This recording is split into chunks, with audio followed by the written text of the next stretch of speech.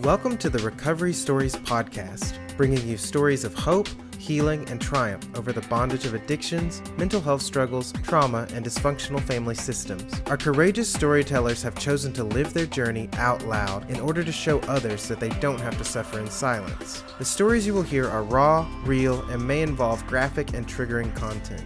This podcast is brought to you by Promises Behavioral Health's rooted alumni community. If you or a loved one are struggling, have questions, or are ready to take the next step, call our admission center at 877-351-7504 or visit us online at www.promisesbehavioralhealth.com. Our team is ready and waiting to answer the call for help.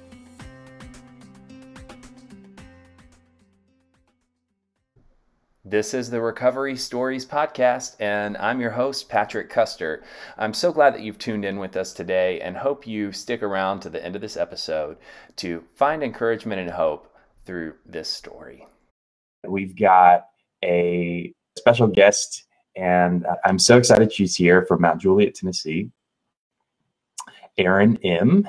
Well, welcome, and thank you so much for giving us your time today and being brave and vulnerable to go online and share about your experience, your struggles, your journey. I know that it's going to help people out there, and I'm so glad you're here. Thank you. Yeah. Thank you for asking me. And I've been really open with my story since I've gotten home from the ranch, because that was kind of a goal when I left, was to be open so that if anyone else needed to reach out. And I've had that happen actually probably about 10 times from totally people that, you've been Facebook friends with, but you don't really talk to. And just because I put something out there on Facebook and they've seen it, they've felt comfortable to then reach out to me privately and say, hey, can you tell me more about what you went through, how the ranch was, that kind of thing. So, Yeah. That's awesome.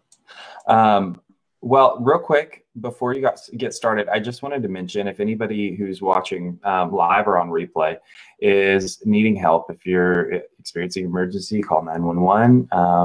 If you are experiencing self-harm or suicidal thoughts, please call the National Suicide Prevention Line. We've provided that number in the comment section.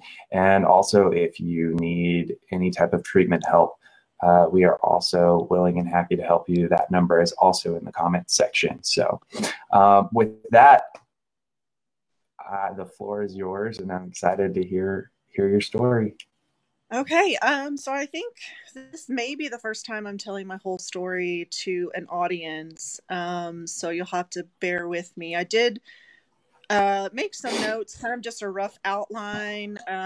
So hopefully I don't jump around too much, and I'm sure I'll forget something and I'll be, kicking myself when I realize it, but, it's quite all right. Yeah. So I'll start with, kind of just where I grew up, my family life. So I am the youngest of 3 children. I have an older sister and an older brother. 2-parent household. Our grandmother also lived with us, and that will, kind of play a key role in my story. So I was raised and grew up in New Jersey, and then I'll, kind of go through how I wound up in Tennessee, but was in New Jersey, my whole 18 years of my life until I went to college. So I was kind of the child who got the good grades, did all the extracurricular activities, never got in trouble outwardly. So in school, always did really well. Not that I never got in trouble at home, but there were a lot of things I did kind of hidden, especially in my high school years, that my parents didn't know about, still don't. They know some, but I was kind of, I forget there's the classifications of the different children, and I was kind of the perfect child, even though I'm the youngest. So, which is unusual, because when I took the class at the alumni reunion, I remember thinking, that's a typical first child thing. Mm-hmm. And it's kind of like my sister and I were flipped. My brother is about 16 months older, and he has disabilities and mental health issues. And looking back, I wish my parents had kind of handled it slightly differently in terms of like how they related to him and how my sister and I as siblings should relate to him. So I think that played into my childhood, or into my identity as that perfect child, because I didn't want to be another burden to them, because it was almost like caring for him was caring for more than one person or more than one child. So I didn't want to really add to that. So it was just kind of understood that I would do well in school. I don't remember any sort of like punishment if I didn't, or like reward system. It could be my memory, but like I just kind of did it. So growing up, I had what I guess you would consider a normal childhood. And I think that's an interesting concept, the normal childhood, because when I went to the ranch, I basically learned, no, you didn't really have a normal childhood. It was normal in the sense of I had two parents in the home. We lived in a house. We were in suburban New Jersey. We had good schools. Both my parents worked. We had enough food to eat. We were able to go on vacations. So that was what I thought was normal. But on the inside, and this is where I later learned kind of these little traumas came from, was the fact that we were just terrified of my dad growing up. That's kind of the best way to summarize it. He was never physically abusive. It was really all just lots of yelling, throwing things. I mean, there was times where he would be so mad that and the fight might be taking place in like the kitchen. And so the way that my house was set up, that's like, we were in like a split level. So like downstairs in my high school years, my brother and I were downstairs, and then upstairs was my parents' bedroom, my sisters, and my grandma. But that's also like all the living space, the kitchen, all that stuff. So it was kind of like you were so scared to like cross paths. And if, a fight broke out or whatever between him and my mom, or just him yelling about whatever during dinner time, you just didn't get dinner. Like you were just so scared. And so we would go to my grandma's room, and she was diabetic, but she would sneak like cookies in her room. So like that would be what we would eat sometimes. Wow. So my grandma, her room was my safe place. So she was kind of the most important relationship for an adult, let's just say. And she, wasn't working or anything, so she was really home all the time. I think by the time I was in high school, she wasn't even driving anymore. So she was just a safe person that was always there, and I'm really, blessed and thankful that I had that. So my home life, on the outside looked really well. But on the inside, we were basically living in fear. My sister and I always refer to it as walking on eggshells. You just never knew what was going to make him mad, what was going to set him off, because it wasn't consistent. You just never knew. So that's kind of in a nutshell. So in high school is kind of where a lot of things started.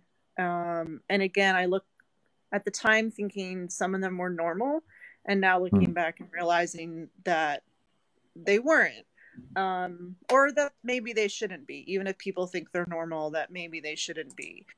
So around 15, I started, socially drinking, becoming promiscuous.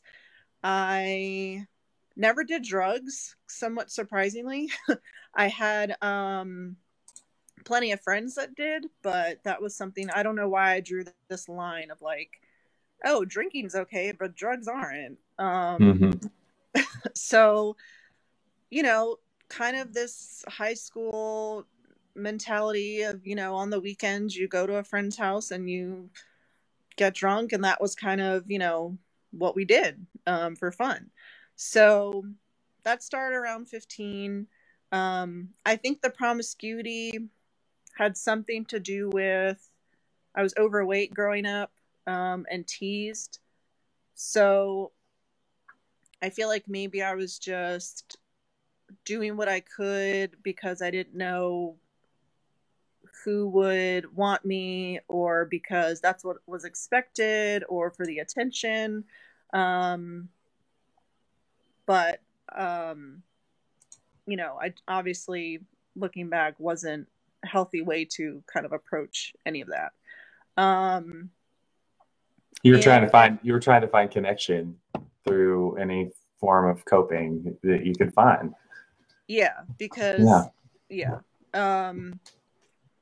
then at about 16 is when the self-harm started, and I do want to kind of, I guess, give a trigger warning of some sort that some of my self-harm just, maybe somewhat graphic. So if anyone's watching, and just so you know. So I don't know where I even got the idea. Like, I'm 37. So when I was 16, that was over 20 years ago. So I don't know that it was talked about, or if I had, I don't remember seeing it. So I really don't know where I got this idea. But it basically, and I feel like your typical self-harmer, because I had this image of self-harm where this depressed, dark person in their room with a razor blade. Mm-hmm. And that was not me. I was angry. In high school, I was just this angry person, and I couldn't wait to get out of New Jersey, and I couldn't wait to go to college. And I just had this really big anger problem. And, I basically took after my dad. And I started cutting, but with keys. And I don't know if it's because that's just what was accessible, but it wasn't so much this it was more like slashing at myself just to get rid of the anger. That's how I would describe it to people. Because it was better for me to feel the physical pain than to feel the anger. So it was kind of, I hate to say it was my version of punching a pillow when you're angry, but that's basically what it was. But I would also bite myself. I would punch myself, and I would pull my hair out. So I think it was 16 or 17, and a few friends knew, and we kind of came up with this weird plan to get help without me having to ask for help directly, because of course I'm scared to tell my parents or ask them. So eventually they got a call from the guidance counselor, and we kind of did that on purpose, knowing they would have to tell my parents if it was something this serious. So I started seeing a therapist, and I really did not like it, because I felt like all she wanted to do was talk about my family and talk about my parents. And it wasn't labeled in this way of trauma. It was just, I remember thinking, I need practical ways so I can stop. And I wasn't getting that. But I went, week after week after week. My mom would drop me off. She'd pick me up, never ask any questions. It was just, So I remember just thinking it was kind of a waste of time. Also, I'm trying to think, was there anything else in high school? So that was basically high school. So, the drinking, promiscuity, self-harm, but still kind of keeping up the good grades. Going to college was pretty much just what most people did in my town. And I really thought I was going to go to college and go down this career path of whatever. At the time, it was a lawyer. So I went to a small college in Virginia called Mary Washington. Absolutely loved it. I picked it partly because it was far from New Jersey. I had gotten accepted into a few colleges in New England, but I really fell in love with Virginia in the South. So I went to Mary Washington. My freshman year was almost one big trauma after the other. I dated someone, and it was a very unhealthy relationship. He wasn't a student. He was like from the town that the school was in. He was about a year younger. So he's, 17, I'm 18. We get engaged after, I don't know, a month or two of knowing each other. So he lived in the town, like I said, and he lived with his grandparents. And I'm at his house one time. This was the same year as 9/11. So 9/11 happens. This is maybe in like November of that same year. And I'm at his grandparents' house, and his grandparents were like, and I don't want to offend anybody, but these like crazy over the top, like born again Christians. And I don't know what I said or what she learned about me, but she starts talking about how the devil is living inside of me and all this stuff. And so I'm standing near the kitchen sink, and there's like this like little shelving unit thing, and there's this lone razor blade. Now, I had never used a razor blade for self-harm before.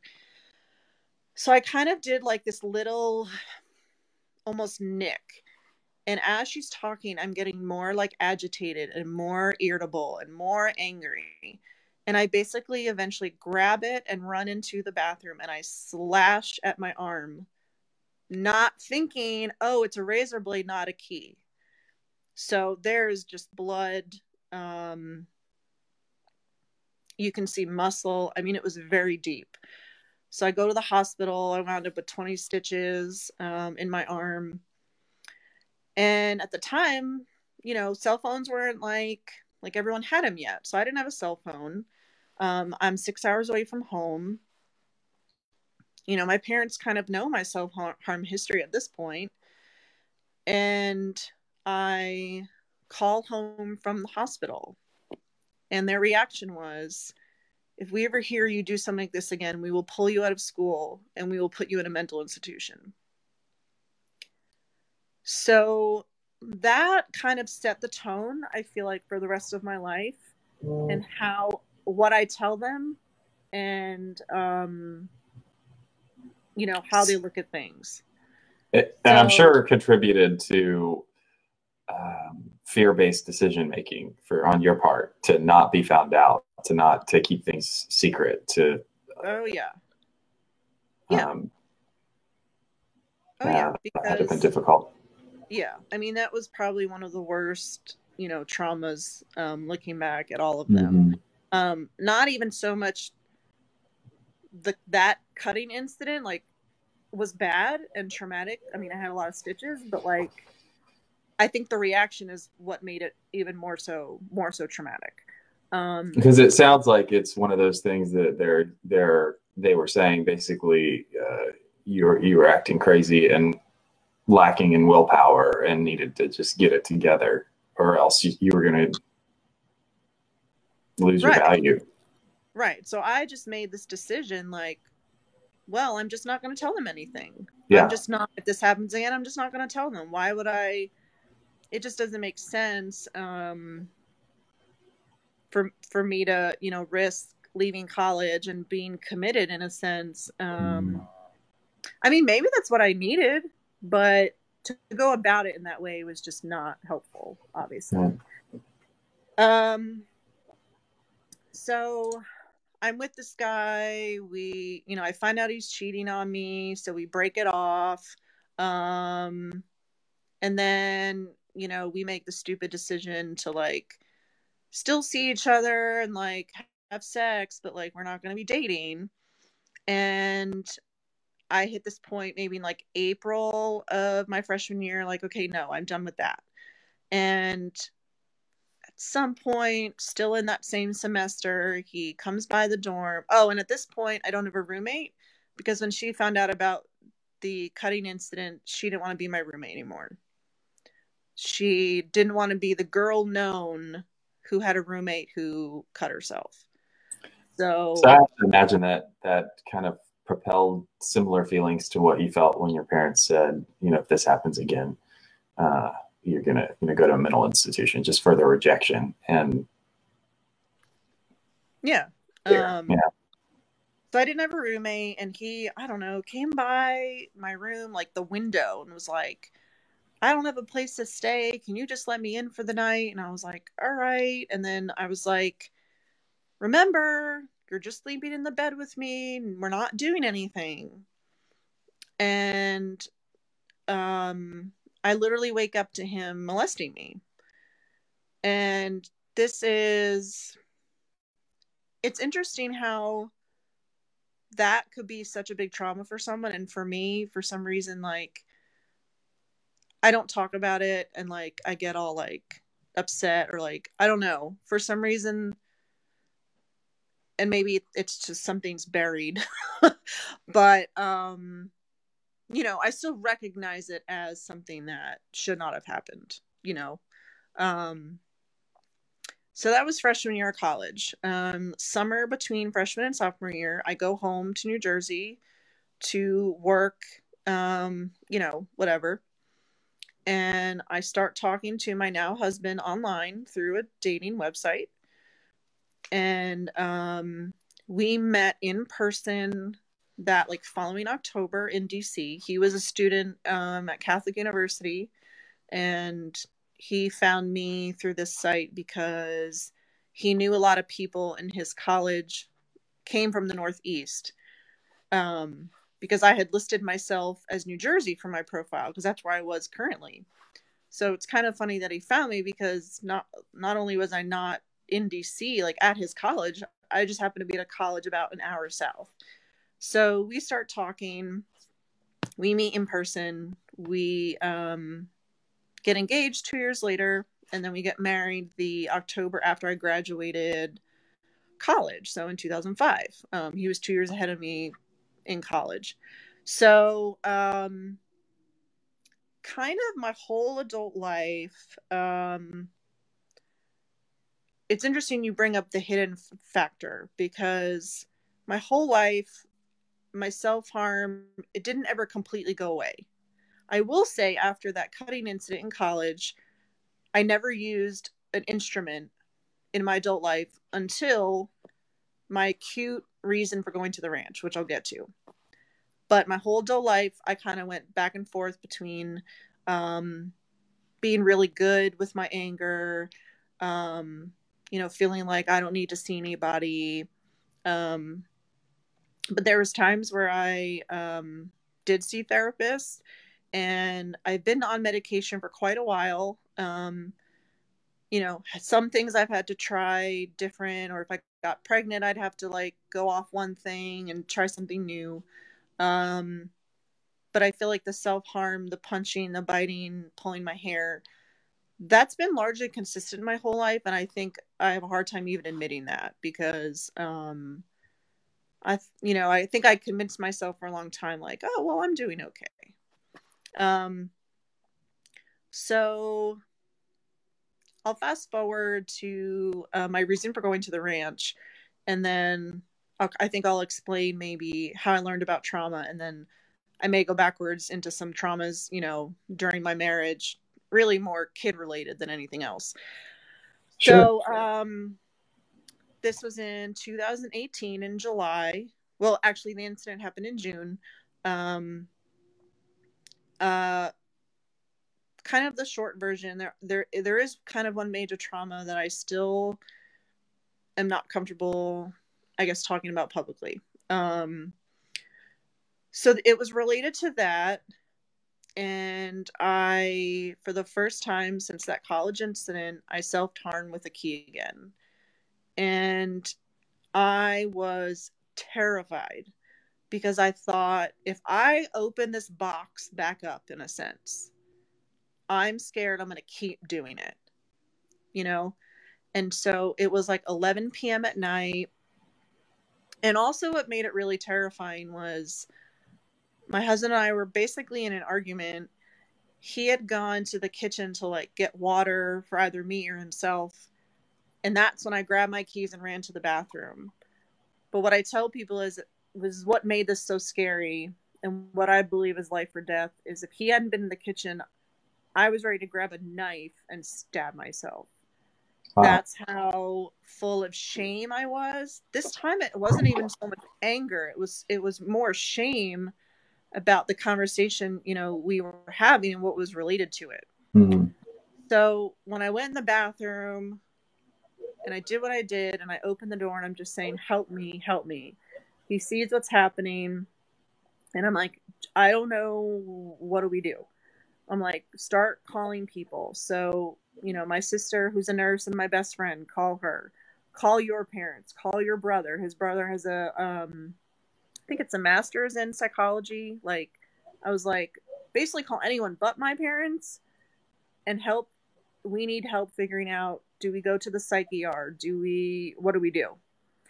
And so they all kind of agreed that if I was in this state where I recognized how bad it was, that it probably I didn't need to go to a psych ER. I'm not sure if that was the right decision. How did you feel?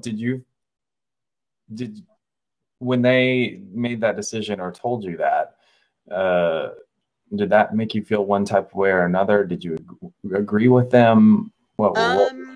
No, I didn't. I honestly wish I had just said, I think we need to go. I think, you know, we have 4 children. And so I think what winds up happening is you start thinking about the details. You know, well, if someone has to take me, who's going to watch them?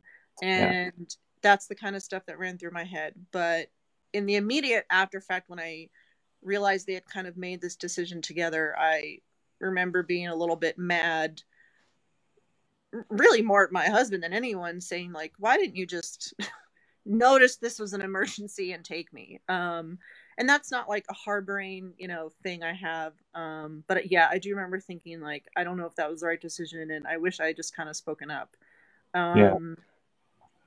So, but we kind of immediately acted, you know, in the days following, looking up treatment centers, saying, okay, I think I need to go somewhere. And I had only once considered doing inpatient. And that was when in 2011 was kind of a big year for our family, in the sense of like medical issues that had come up with different people in the family, like our immediate family. And one of them was in December of that year, my husband had his thyroid removed. I had a baby. I had my 3rd kid that year. So not only did I have a baby, but I had 2 other kids that were young. And my mother-in-law came to help. And I lost my shit, for lack of a better word. I had what I say is an episode, which is basically when I lose my crap. And she was, I'm not sure if she was really terrified for myself or for her son, my husband, or for our children.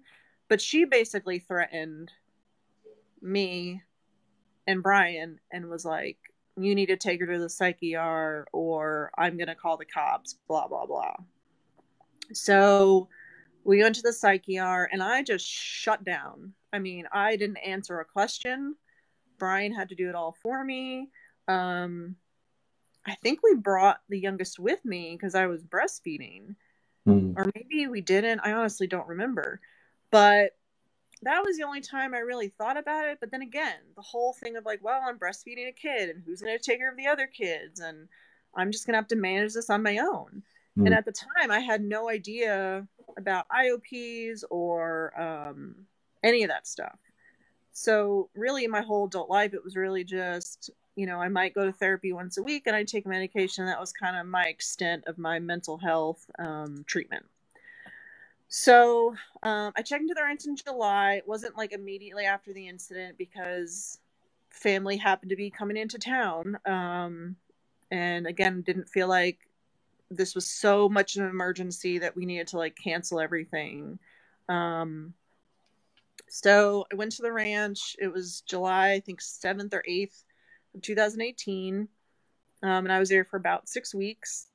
And I kind of wrote down just a few notes of like what I learned at the ranch, like what has really stuck out. So the biggest thing was I went to the ranch thinking, oh, I'm going for self-harm, I'm going for anger issues, I've got anxiety, depression's never really been a huge thing. So I didn't know about trauma. Like, I thought trauma was people who had been through war and natural disasters and rape. Like, I didn't know there was something called the little T. And so that was really powerful to learn that I did have. Do you mind me asking you to explain what did you learn about what little T traumas were for those people listening that may not have heard before? Yeah, so essentially little T's are things like what I went through in my childhood with my dad, but they build up over time, and they're the same and sometimes worse as these big T's. So, and I'll give some more examples of some traumas that happened through, with my children, but, the incident in college, the stuff growing up, even the thing with my mother-in-law, kind of that threatening. There's so many traumas on a small level, but because they kind of add up over time, they can be just as bad. And one thing that was really helpful that I learned from the people I lived with was there's not like a trauma competition. Like, you know what I mean? Yes. And it was really humbling to hear that from people who I lived with who had been through these big T's that I hadn't. For them to say to me, like, you're just as worthy of being here. You're just as worthy of receiving this treatment just because you didn't, have these big things that we did. There's no competition for mental health. There's no competition for trauma. And so that was really meaningful and powerful to understand, because when you first get there and you do hear these stories, that is kind of at least that was one of my immediate reactions was, well, I haven't had anything as bad as that happen to me or been through that. And so you almost feel like unworthy to speak up because somebody with what feels like more serious trauma is presenting in front of you. You, in some way, shape, or form, feel like you need to either wait your turn or hold your tongue. Yeah. Yeah. That's one. Yeah. So I don't remember how that, conversation kind of came up, but that was really from the people I lived with, who wanted to kind of make that distinction. I think that's really important. It's not everyone's journey and story is their own. So it's not, I think I have some like meme, I don't know, saved on my phone where it's like, if someone drowns in, 2 feet of water and someone else drowns in 20 feet of water, they still drowned. Like, it doesn't matter. You know what I mean? Wow. I've never heard that before. That's really powerful. Yeah, I'll have to send it to you if I can find it. Yeah, half my camera roll is memes, basically. I can't relate. Just kidding. I'm not telling the truth on that one. So another big thing was learning the difference between shame and guilt. And obviously, Brene Brown is a very popular and well-referenced author at the ranch. So learning the difference between shame and guilt. So hopefully I get it straight. Shame is thinking you are bad as a person, and guilt is that you've done something bad.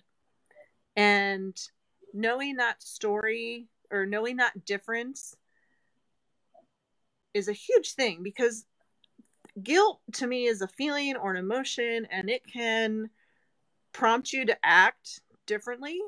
But shame is saying that you're bad as a person. And I think that's what I realized at the ranch, that's a lot of what I felt.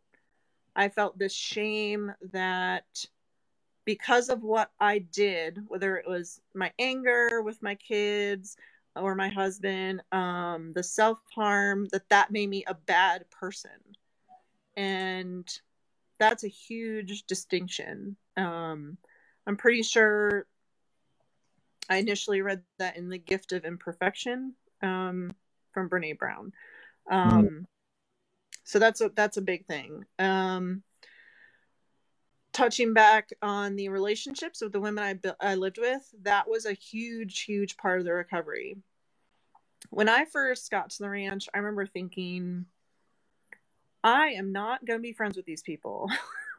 I am going to go and do my work, and I'm not going to be friends because, and my sister, I think, is watching, so she'll love to hear this. I don't know that I've ever told her. So my sister. Hey. So my sister is in recovery. She went for drugs and alcohol. I believe she is sober for, I want to say 3 years now. Awesome. Yeah. So I remember thinking, when she got home, now she's in New Jersey, so it's not like I see her often, but we're best friends and we talk all the time. And I remember thinking, oh, so all she did was change her addiction to this recovery addiction. She's now addicted to recovery because all she did was talk about recovery, and she would, be going to meetings all the time. And like, that's literally, I felt like all she did. And, she had all these new friends now and all this stuff. And I just remember thinking it was like over the top and crazy, and that's not going to be me. I'm just going to keep to myself and do my work. Well, let's just say that is just not possible. When you live with, 17 other women, or however many it was at the time, and you're together, from, I don't know, 6:45 in the morning for breakfast till essentially you go to bed, you don't have a choice but to get to know these people. And it winds up being a huge part of the recovery. So part of the letter I wrote them when I left was touching on that. How important that aspect of, living with and doing these things together, and not just, like in a primary group. So like I would be in a primary group 4 days a week for a few hours every morning. And obviously you got to know the people's story in your primary group, and that's important. Doing activities together was important, but even just sitting around at the dinner table or doing puzzles together, that kind of stuff, that just really builds bonds that are kind of there forever. Another thing so when I got home from the ranch, it was so interesting talking to my sister, because we like to say there's like a language of recovery. Or I call it ranch speak or ranch talk. There's certain things that when I talk to people sometimes come out of me and I'm like, oh, sorry, that's ranch talk. You may not know what I'm really even saying. But I think I've heard some people call it ranchy. It's got lots of different terms, but it's a real thing for sure. Oh yeah. I mean, there's just certain phrases that you hear over and over, but they're very impactful. And I lost my train of thought. I'm sorry. It's okay. So you were talking about ranch talk and explaining that, and how you and your sister. It's been really great that we've been able to have these conversations and have kind of on the same wavelength. And another thing we have said is that we wish everyone could go to recovery, because whether you have an addiction or not, or mental health issues or not, everybody can benefit from what we learn while we're there. And it's just, so I wish, I almost wish we say, like, we wish everybody, because it becomes like a whole new way of thinking about life and looking at your life. And that doesn't mean like my personality has changed. It's not like I went to the ranch and now I'm some like recovery robot. Like, I'm still the same person I was, but there's always a way to be a better version of yourself. especially in recovery and in line with recovery and what you're trying to achieve. And that can look different for people depending on what they went to the ranch or any treatment, what they went for. If you don't mind, I just kind of wanted to tie something in here, and correct me if I'm wrong, but I think this is a great place to draw a parallel from when you were talking about in your younger years when your parents had sent you to do individual therapy, and they just wanted to talk. The therapist just wanted to talk about, past stuff, whatever, just do talk therapy about what had happened and the past, and you didn't necessarily feel that it was the most effective. I would say that at the ranch, did you notice that in a combination of identifying and walking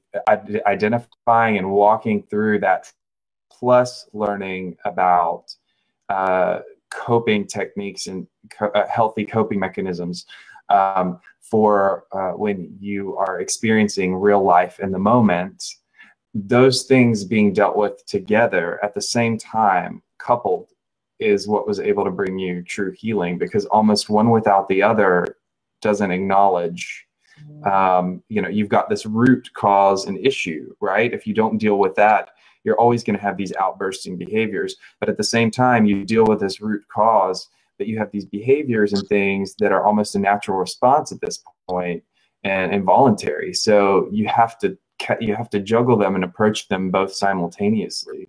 And I hear a lot of people talk about how that, being able to do that when you're away from home in a residential environment is what really made the difference. Would you say that was your experience as well?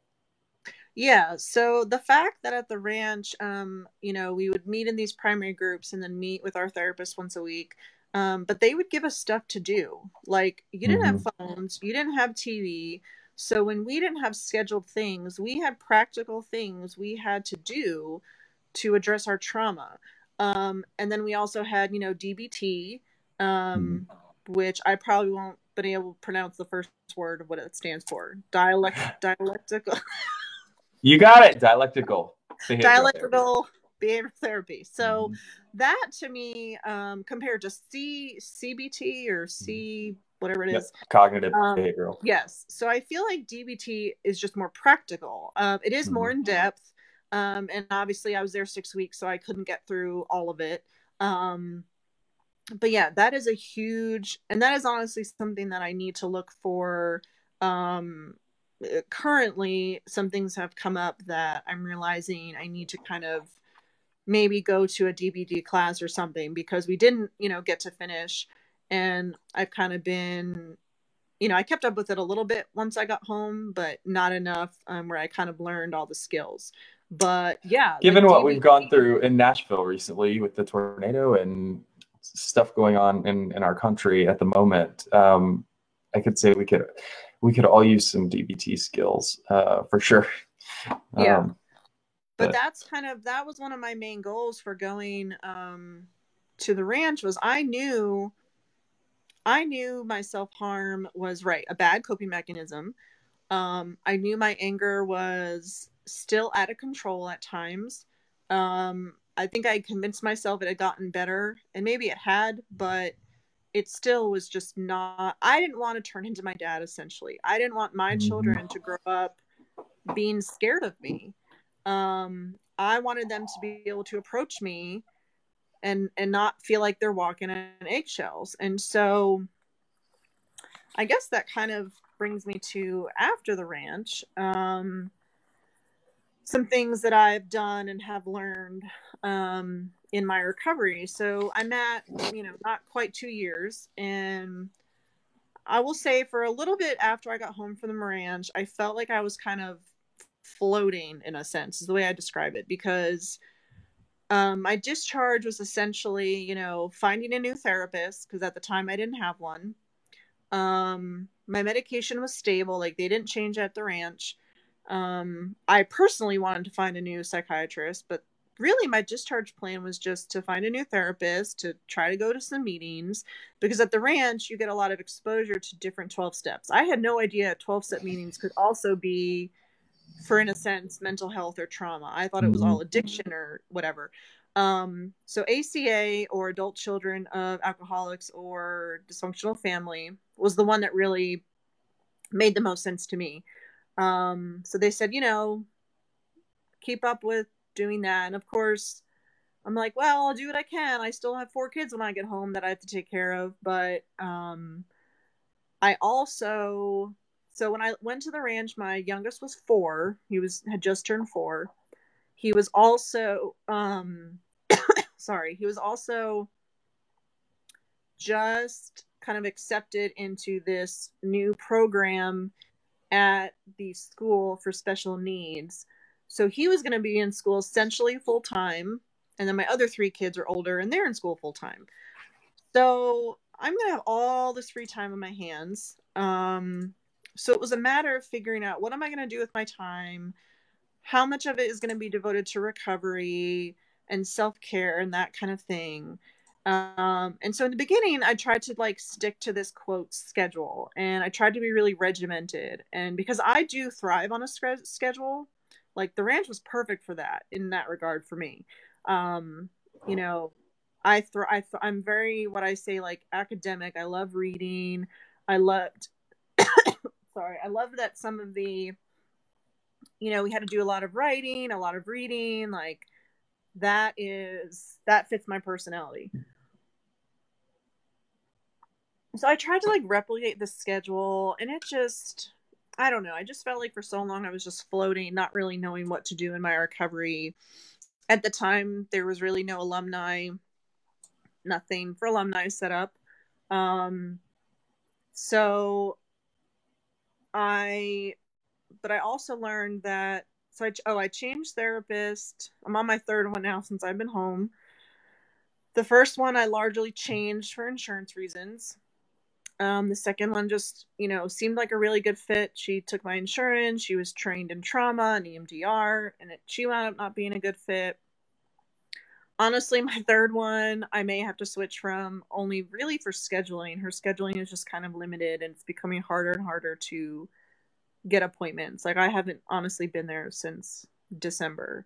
And so I'm noticing that I'm falling back a little bit into this pattern of thinking I'm okay and I'm okay by myself, and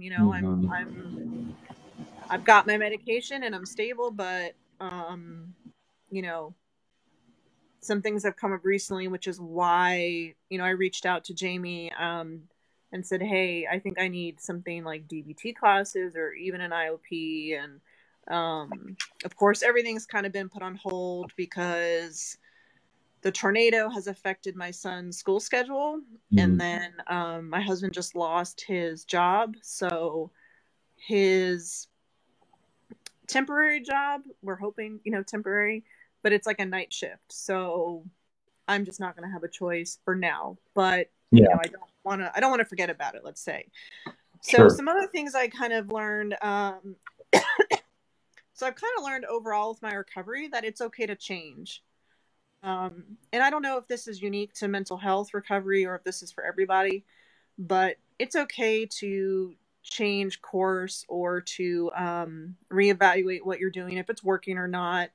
I think you need to have some consistency in either staying connected or, reading. In my case, I love reading. But if you don't, maybe there's some podcasts or videos. Sorry, I don't know what is happening. I was going to make a coughing joke, but it's so inappropriate. I apologize. That's why I smiled just then. We got to stay lighthearted during these times, Yes. Another major thing. So basically, it's okay if your recovery changes. It's okay if, it's what I always tell people about the ranch. Me going to the ranch was not a fix. It was not a cure. It was not, okay, I went to the ranch for 6 weeks and now I'm fixed. If anything, that was the start. That was the beginning of my recovery and my journey. So that can change. Another thing I think is awareness. and self-care are probably the two things that have stayed somewhat consistent for me. There's also a lot of opinions on self-care in terms of like what you should be doing. And I did fall into that trap a little bit where I was constantly worried, am I doing enough self-care? Am I doing the right self-care? And that has also gotten better. I've just kind of allowed myself to do it as I want to do it. And so for me, if self-care just means sitting by myself and reading, a stupid like fiction novel, then that's what I'm going to do. If self-care means taking a bath, that's what I'm going to do. For some people, self-care might be more fun or outdoor or sporadic, but that doesn't mean you have to do that. One of the things I did as an assignment for the ranch was listing some things I could try new when I got home. And that was good and bad. It was good because, yes, there's some things that could bring me joy that I've never thought of. But I think it also put a little bit too much pressure on me, like, oh, I'm not doing enough. Mm-hmm. So it's good to spend time alone, but again, you just don't want to isolate. Mm-hmm. Apologizing has been a big thing. Like I said, my children have been very resilient through this whole thing while I was gone. But I make sure if I, have an episode and I really lose it with them, that I apologize to them. From the oldest to the youngest. And I'll say there's a difference between me being right as a parent and correcting you, but me like really losing, my shit on you and being really angry, that's not okay. And I, have reiterated to them that that's what I'm working on and that's what I'm trying to be better at. Because ultimately I have one daughter and 3 boys. And ultimately, and she's my oldest, she's 13. And ultimately, I don't want her to become like me and to have to go to the ranch in the future. As much as I love the ranch and as much as it made a world of difference, I don't want to kind of contribute, down the line. I also have to remind myself, or I'll drive myself crazy, that she is her own unique individual, her own, human being. And I can't directly, even as her parent, affect or change what's going to happen. It's not like I'm a bad mom because she XYZ. And then being able to ask for help is a big thing. So with this recent, my husband losing his job, I had my first panic attack in probably, I don't know, months and months. Wow. I felt like I was having a heart attack, and I literally texted him because he'd already gone to bed. And I just said, I think I just need you to hold me. And he just said, okay. And he said, do your breathing. And eventually it, went away. But that can be a really, really big step for people to just ask for that help. Whether it's in the immediate, like I'm immediately right now going through something, or I need help with, something larger or something down the road or whatever. 2 other things, and this is again my ranch talk, but I repeat them a lot. Be clear about your needs, ask for what you need. And that I think can also mean saying no. I'm one of these people that wants to help and wants to do what I can, whether it's with my kids' school, with my church. But sometimes you have to put yourself first, and Absolutely. The world, as unique and as great as we are, the world is not going to fall apart if we say no to XYZ. You know what I mean? And then the last thing is to just give yourself grace. That's probably one of my favorite sayings that I learned at the ranch that I say to people a lot. Yeah. To just be gentle with yourself, give yourself that grace that we're on a lifetime process. And that can be daunting, I think, to think about that. Like, oh, I'm going to have to deal with this for the rest of my life. But that's for everyone. Whether someone has a mental health issue, an addiction or not, everyone's going to have some character defect that they have to deal with the rest of their life. So you need to recognize when you're being too hard on yourself, and just give yourself that grace and know that, you're doing the best you can, I think. Mm-hmm. So again, I'm sure I forgot something I wanted to say, but I think that's kind of the gist of everything. No, that was so wonderful. And I felt like you, from my end of hearing things, you seemed very thorough. I just kind of wanted to go back and touch on, you mentioned how many people, whether it's family members or the person going into treatment, feel like or hope that going to treatment is a fix and that you're going to come away being better, and it's, like you're repaired. So there you go. And, as many of us figure out when we go to treatment, I went to treatment when I, got at the beginning of my journey as well.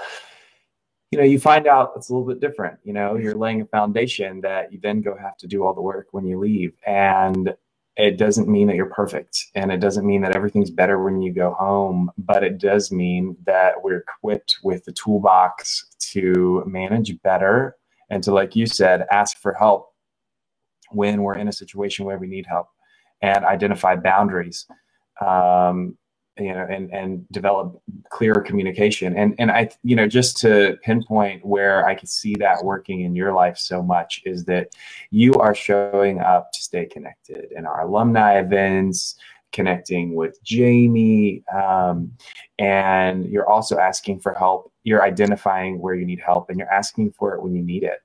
When we look at somebody successful in recovery from mental health, addiction, whatever you want to name it, it doesn't look like somebody who never has problems anymore.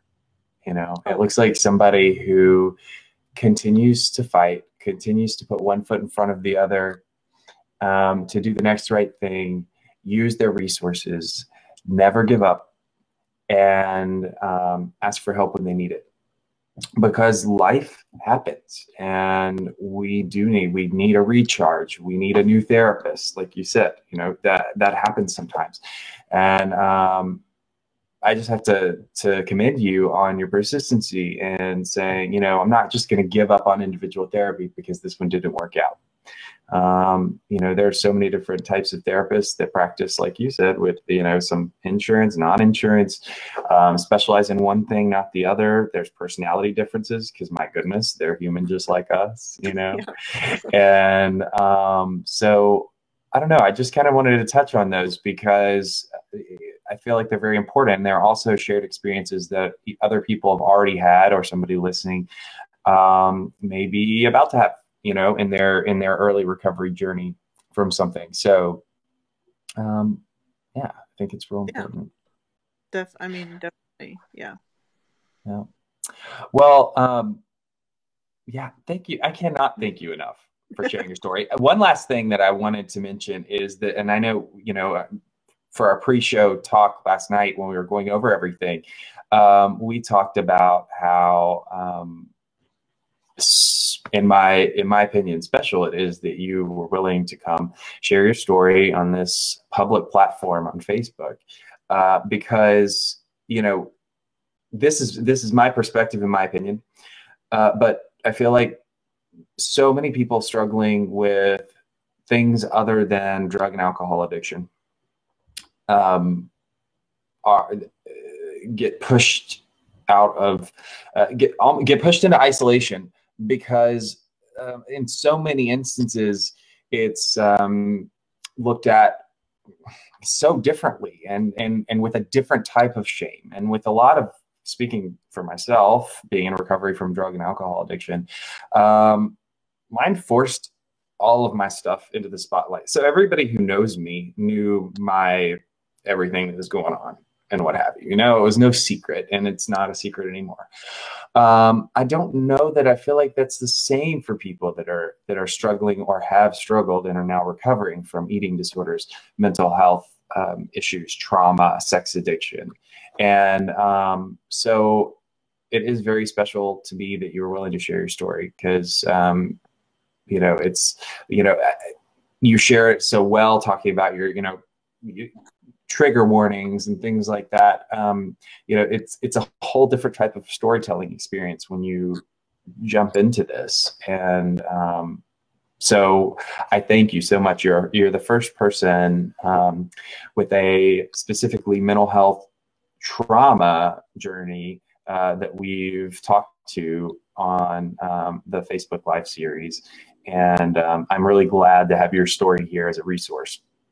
So yes, thank you for that. Thank you for thinking to ask me. And I didn't know that mental health could be, in a sense, considered, recovery, because again, you just think about drug and alcohol. And so my sister has also reiterated that, like, it counts just as much for you as it does for me, kind of thing. So I'm really— It sure does, because it's maintenance. It's not something that goes away, and you still have to continue doing things just like I do to maintain your health and recovery. Yeah. Yeah, and what's amazing, when the house I lived in was considered, quote, the trauma house. But because of the dual diagnosis that the ranch would treat, we had plenty of people who had drug and alcohol. And so it was really interesting because we had plenty of similarities. Even though I might not have turned to alcohol and drugs, I had these massive anger issues, which I, in a sense, learned during my PCP time, PHP, my PHP time at the ranch, that was almost my addiction. Yeah. You think about everything that releases when you have this major anger up. And so I kind of learned that was, in a sense, my addiction, and that the self-harm was my unhealthy coping mechanism. And so it was really helpful to see all the parallels and to see the similarities with the women that I lived with who had those kind of addictions. Absolutely. That's awesome. Yeah. Awesome. Whenever I say it's awesome about stuff like that, I feel like I have to clarify, right? Like in recovery, we look at things like that and we say, that's awesome. You found healing. You found, you were able to identify similarities and things like that. Right. Obviously, it's not something that I think is cool that anybody has to suffer with that stuff. But I think that we are all special that find our way through any form of recovery, because my gosh, the floodgates open for us to have access to, like I said, our toolbox, our toolkit for healthy coping that for most normies out there, that never have anything lead them to a therapeutic environment, they're left to the whole pull your boot. What is it? Pull up your bootstraps and just do it. Willpower. And that's a mentality I basically grew up with, was you just do it and get through it and don't complain and don't, talk about your feelings and all that stuff. And yeah, so. Yeah, absolutely. Cool. Well, listen, I can't believe we've gone almost 4 minutes over the hour, and it doesn't feel like it to me. But I want to be respectful of everybody's time. So we'll wrap it up. And thanks again for sharing today and being present and being vulnerable. As we talked about, Brene Brown loves to talk about vulnerability and how it's synonymous with healing and mental health and emotional health. And I thank you for that. And I hope that you've gotten something out of this hour and being able to share and, release your story as well. Yes. Well, again, thank you for having me. Absolutely. For more information on today's episode, check out the show notes. Recovery Stories is brought to you by Promises Behavioral Health's Rooted alumni community. If you or a loved one are struggling, have questions, or ready to take the next step, call our admission center at 877-351-7504 or visit us online at www.promisesbehavioralhealth.com. Our team is ready and waiting to answer the call for help. Whether you're watching on YouTube, Facebook, Instagram, or listening on Spotify or Apple Podcasts, please share with your friends. Follow, subscribe, and leave us a review. We are grateful for you and hope that you have been encouraged by today's episode. As always, remember you are only one decision away from a completely different life, and it is never too late to start loving yourself.